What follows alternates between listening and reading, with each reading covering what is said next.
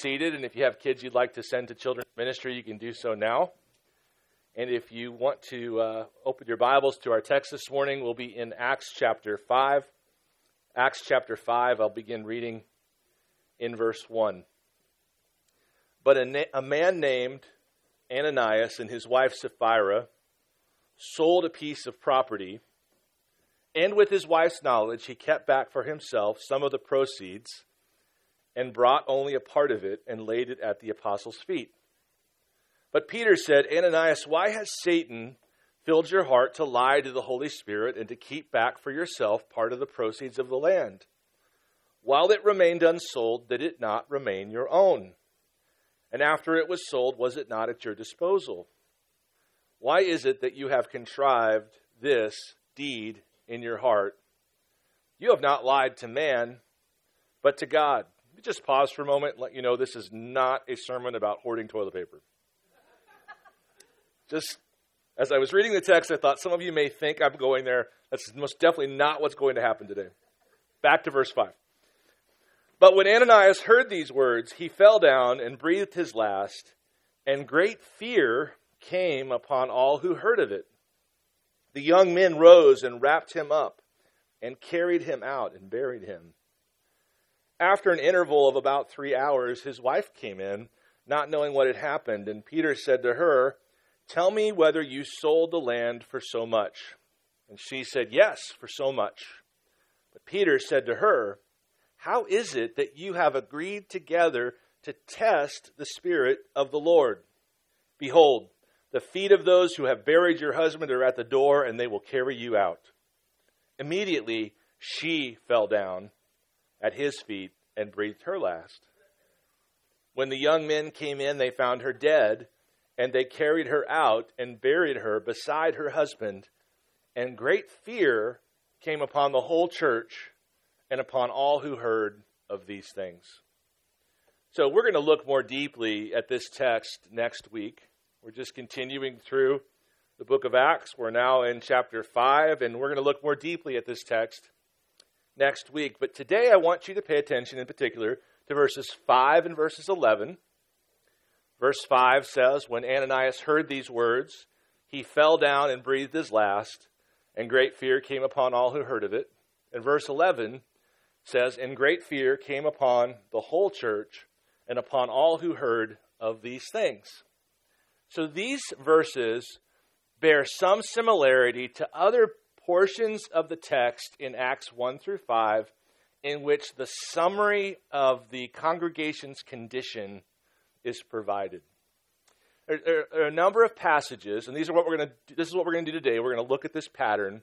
There are a number of passages in which Luke takes a moment and says, and this is how the congregation was feeling.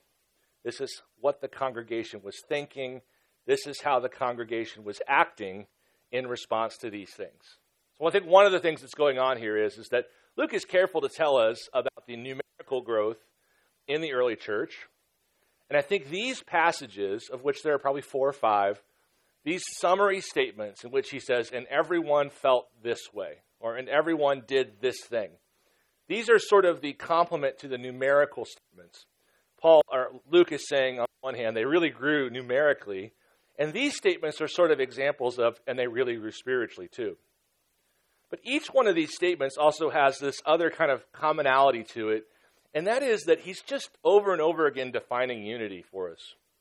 I think I've mentioned before that often in an existing church, after a while, you begin to communicate or you begin to think about unity as the absence of conflict, right? And if you've been married for any length of time, you know that you can fall into this trap as well.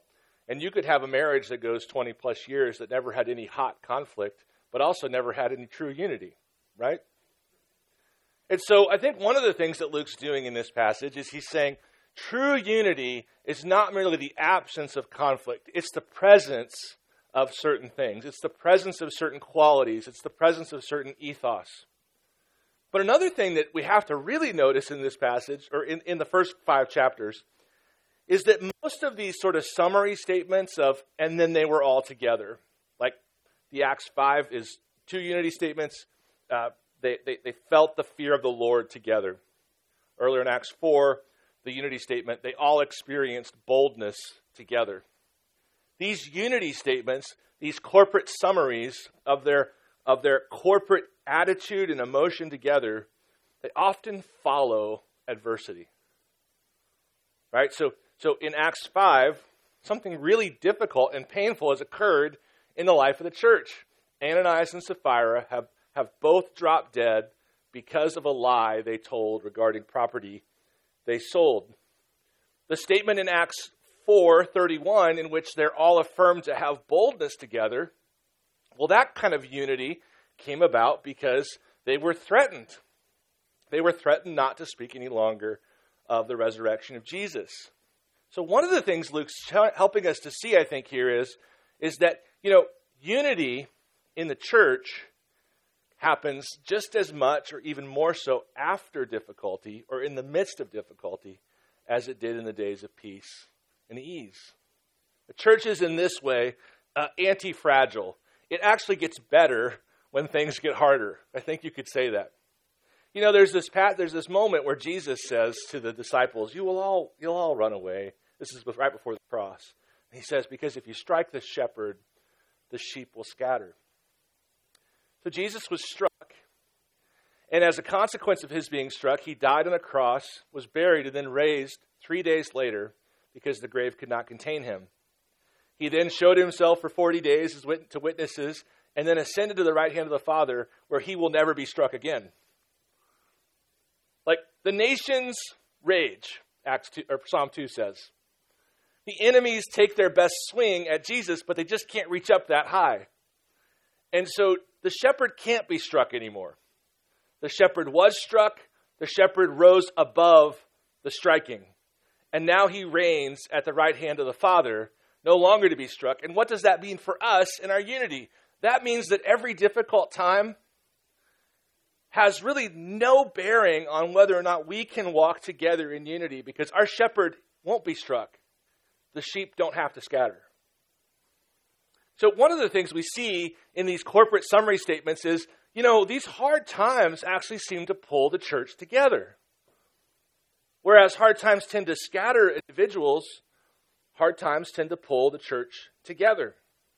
I'm reading this, I started reading it last night, kind of too late to integrate it well into my sermon, but I'm reading this study in which researchers examine the religious views of individuals and then examine their responses to plagues.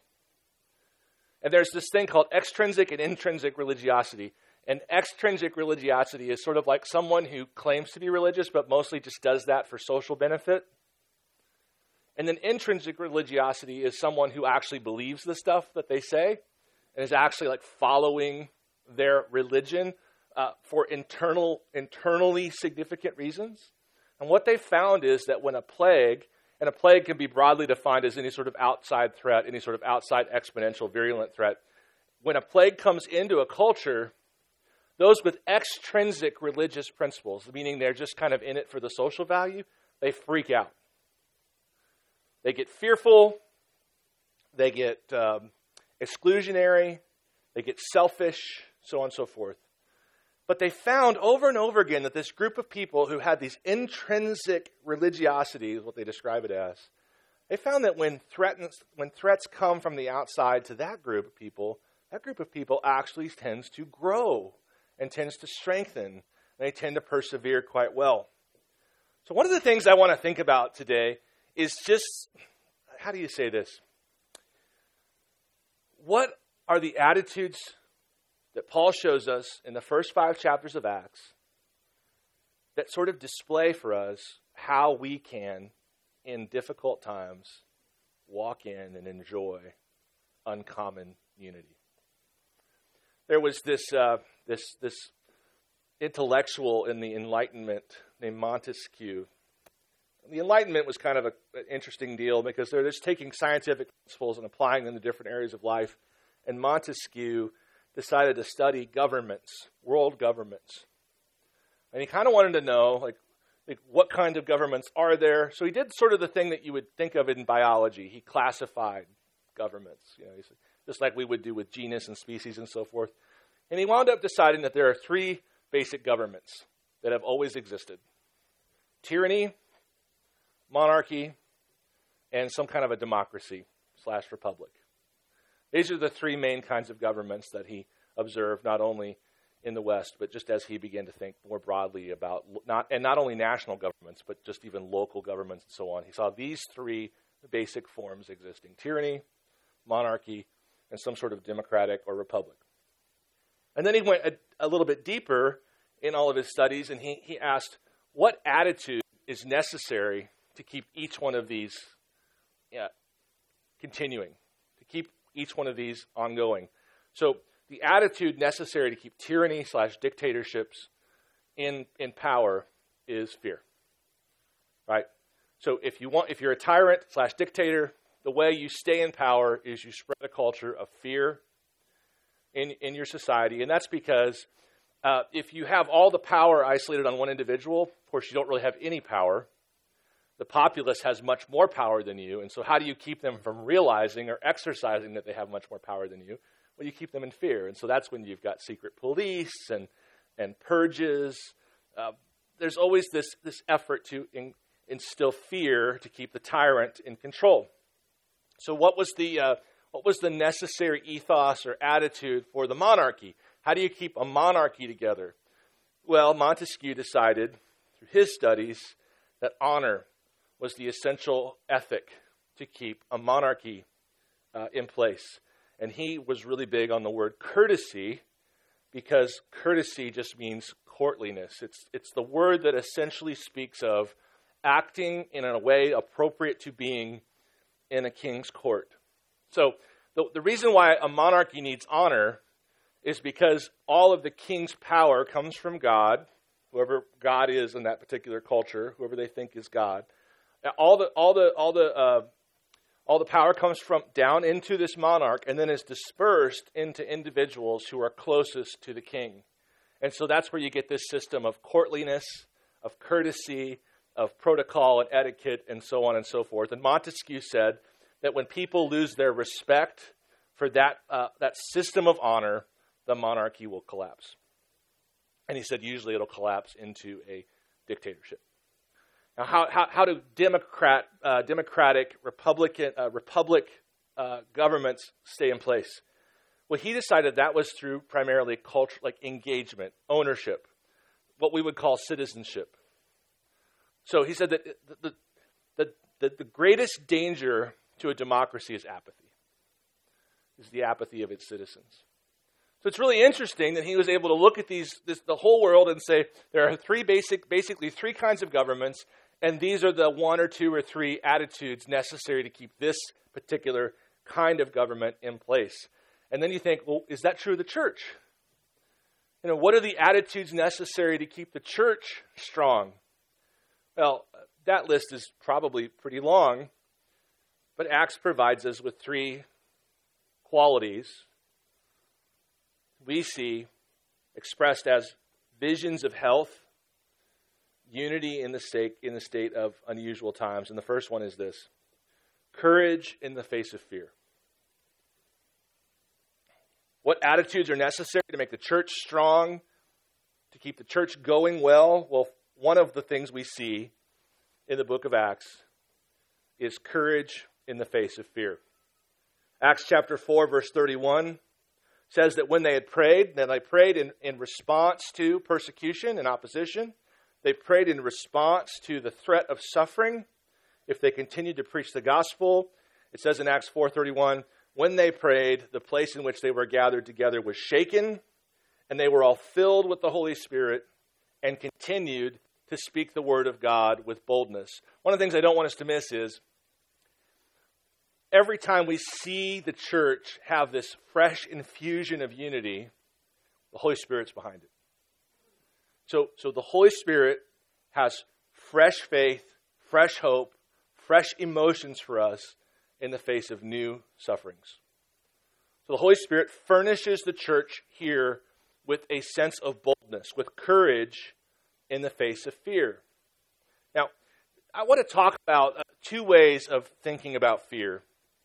Years ago, my wife was friends with this lady, and she was a relatively new believer. Her husband was not a believer. He was a truck driver, and she basically forced her husband to come talk to me. And he did it, He's like, he didn't want to, but he did it. And the reason why she forced him to come talk to me was he was a truck driver, and he was starting to have panic attacks about wrecking his truck. He was just sort of living in this perpetual state of fear about the possibility of wrecking his truck. So he's sitting on my couch in my living room, and he's talking, and I'm listening, and then he said, "So what do you think? What do you think?" And here's what I thought. This is what I told him. I was like, "Well, I hear these patterns in your speech. Number one, you say, 'I'm afraid.' Number two, you say, 'And that's really stupid because my fear is relatively irrational.' And then number three, you seek to comfort yourself by citing statistics."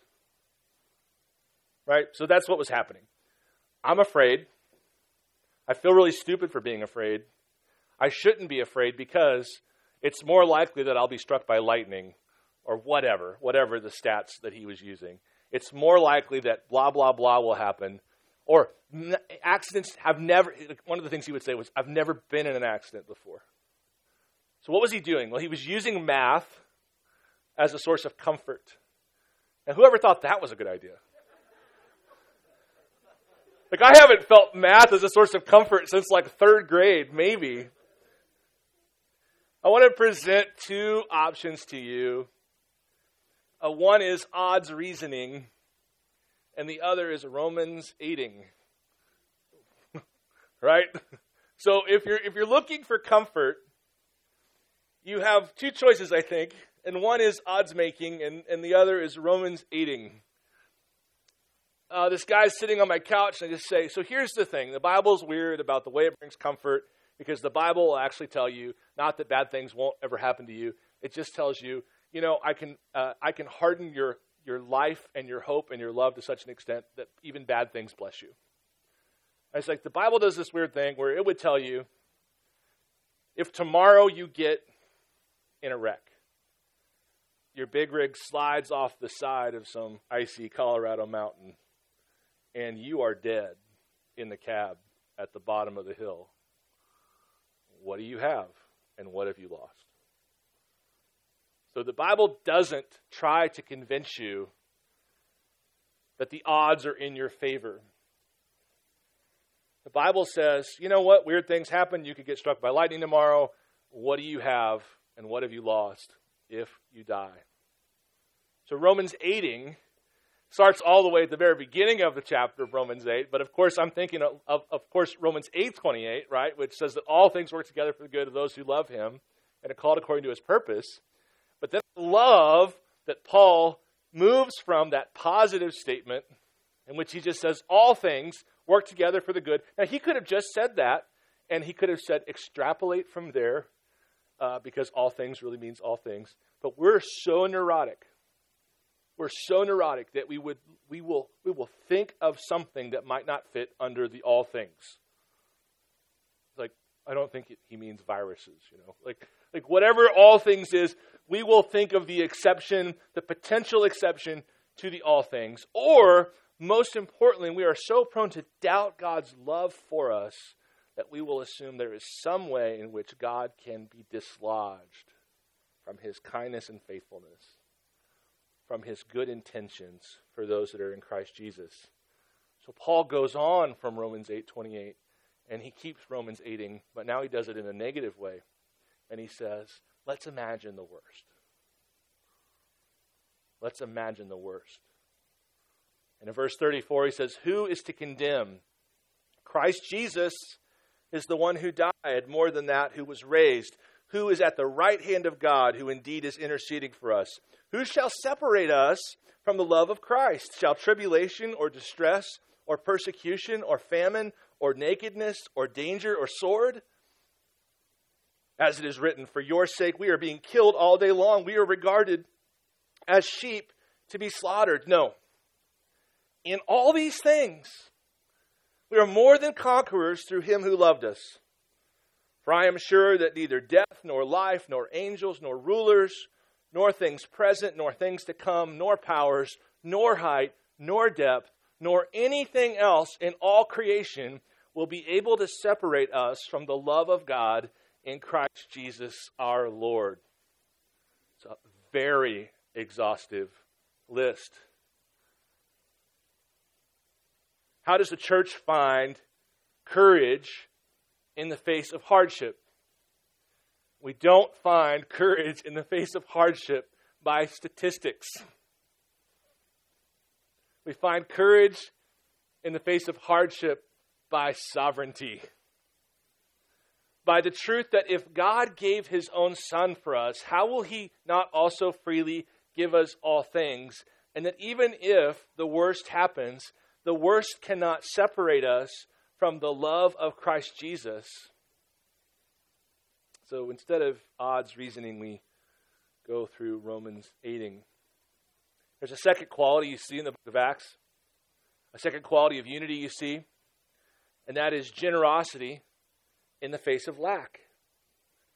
Generosity in the face of lack. In Montesquieu's formulation, monarchy only works if honor and courtesy were shared, right? Monarchy only works if honor and courtesy are shared. The word courtesy, just another way of saying courtliness. Why was courtesy so essential? Because that's how power was distributed. This is a very ancient and classic sentiment. The new believers in this particular moment would have understood this idea that the closer you are to the king, the more honor you should receive. That's how they would have thought. We're very American, so this is not cool with us. But this is certainly how they would have thought. The closer you are to the king, the more honor you should receive. Well, Jesus comes, and he's the king of the kings. He's the king of all the kings. And he deserves all honor, dominion, and power. So the new believers have a new king. And he's the king of all the kings. But here's the real cultural innovation. He seeks and saves people without a view to their social status. So he starts seeking and saving people who are rich and who are poor and who are smart and who are dumb and who are pretty and who are ugly. He starts saving all sorts of people. He starts saving all sorts of ethnicities, all sorts of locations, all sorts of social and economic status. And now this very interesting thing emerges, and this is the real innovation behind Acts 2 and Acts 4 and those statements of extreme generosity. Suddenly, all sorts of people are best friends with the king. And they deserve honor because of their proximity to the king. Suddenly, one's proximity to the king is not connected to socioeconomic class or ethnicity or family line, but simply by the fact that Jesus has sought and saved them and called them a brother or sister. So what do you make of this extreme generosity in the face of real lack? In Acts 4:32, for instance, when they have all things in common. When landowners sell their land so that there will be no poor among them. What do you make of all that? Well, this is a radical extension of something that had already been well established in their culture. If the king is your brother, you deserve honor. What's so cool is that the selling of the land, guys, we did a message on this 2 weeks ago, but another element of this is so amazing is this is the aristocracy, the landowners, liquidating their assets because the brother of the king needs some money. This is a sense of honor, regardless of socioeconomic status, regardless of ethnicity, and so on and so forth. So one of the attitudes the church has in the face of suffering is extreme generosity in the face of lack, so that when many others are hoarding and they're scared and they're holding up, followers of Jesus say, you're important. You're important to God. And I want to make sure that you're taken care of. As Galatians 6 says, right? Do good to everybody as much as you have opportunity, but especially to those who are in the household of faith. I want to turn your attention practically, specifically to those that are older. One of the things that's going on in this particular moment as we walk through this particular situation is that the people that are older in our communities are the most threatened by it. And the rules for them are just different in this particular case. You know, who in our culture, see, I think that the whole care for the poor thing is actually a swing and a miss in many respects. I think that's actually misunderstood in many respects. And I've talked about some of that. I think the real message of the scriptures is who in your culture is most likely to be left behind and considered less than. Find that person and show them honor. Well, our culture worships youth and vitality and speed.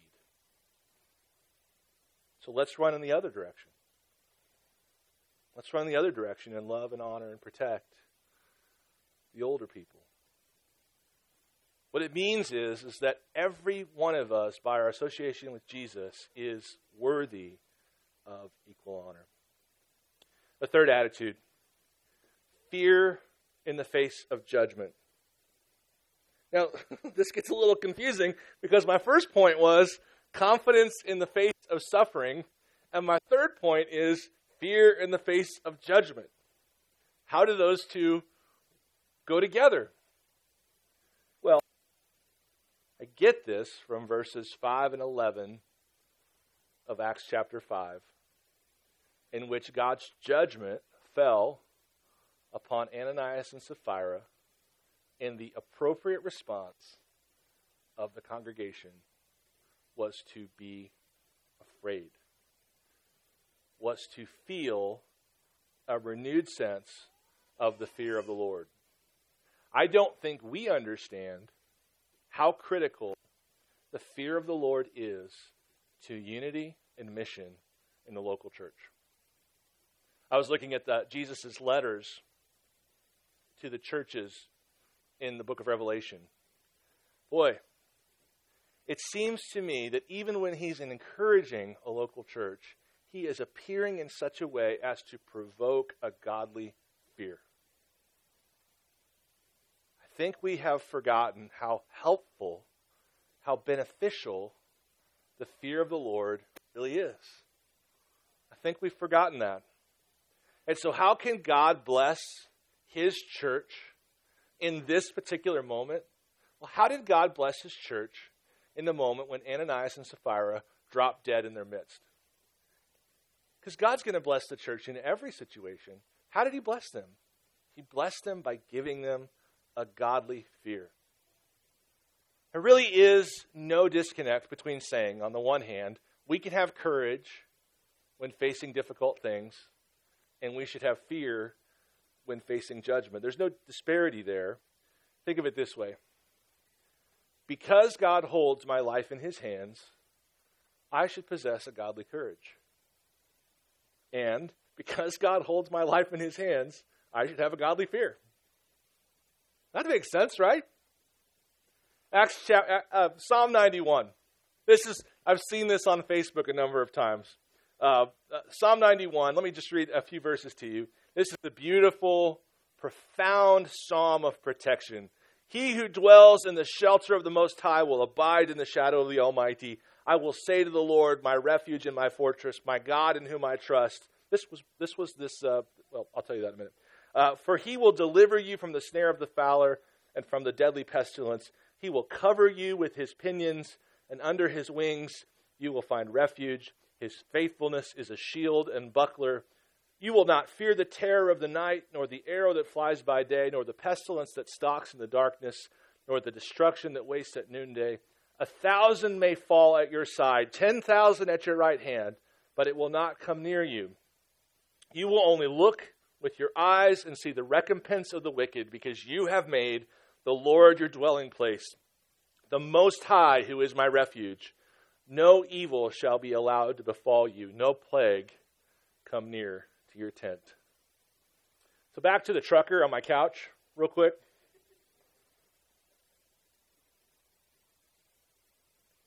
That day, that man prayed to receive Jesus and was saved. He was baptized in a YMCA pool about a month later. And Psalm 91 was his favorite psalm.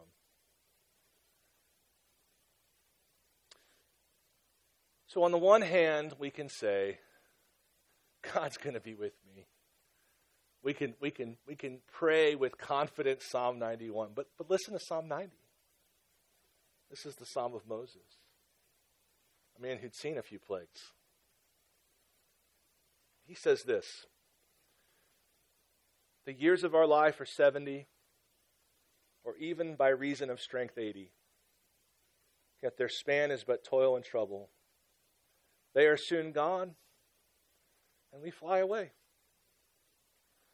Who considers the power of your anger and your wrath according to the fear of you?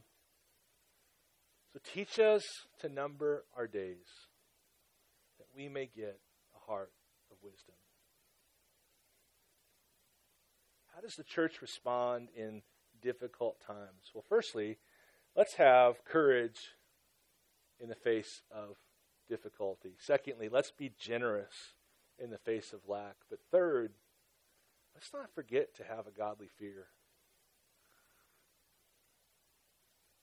The message portrayed through this particular moment in time is, among many, that life is short and uncertain and far beyond our delusions of control. There's a chance that more than 1 million Americans will die from the coronavirus in the next few months.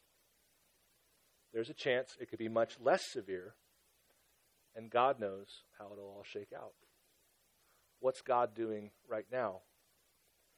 Well, whatever he is doing, this is where I'll get into trouble. Whatever he is doing right now is for the good of the church. So what does that good look like? Well, maybe we wind up having a little more confidence in him. Maybe we wind up having a little more fear of him. And maybe we have the opportunity in this moment to show real love, real care, real concern, real generosity, and make the name of Jesus known and praised in our city. What is God doing through all this? He's blessing his church. Of that I can assure you. He is glorifying his name. Of that I can assure you. As he said to Pharaoh in Exodus chapter 9, "For this time I will send all my plagues on you yourself and on your servants and your people, so that you may know that there is none like me in all the earth." If you've been around for a while, you've probably taken some bumps and bruises along the way, probably had some moments where you really weren't sure you were going to get up. You were really going to be able to go on. Some of those seasons have been self-inflicted, and some of them have had nothing to do with you whatsoever, except that they nearly killed you. What's God doing in these deep waves of hard pain? How is that okay? How is it just? If you walk away from that season knowing that there is no one like God, then whatever you endured is light and momentary compared to the eternal weight of glory in knowing God. This and every other season of hardship, uncertainty, and suffering is light and momentary if it produces for us confidence that there is no one like God in all the earth. Let me pray.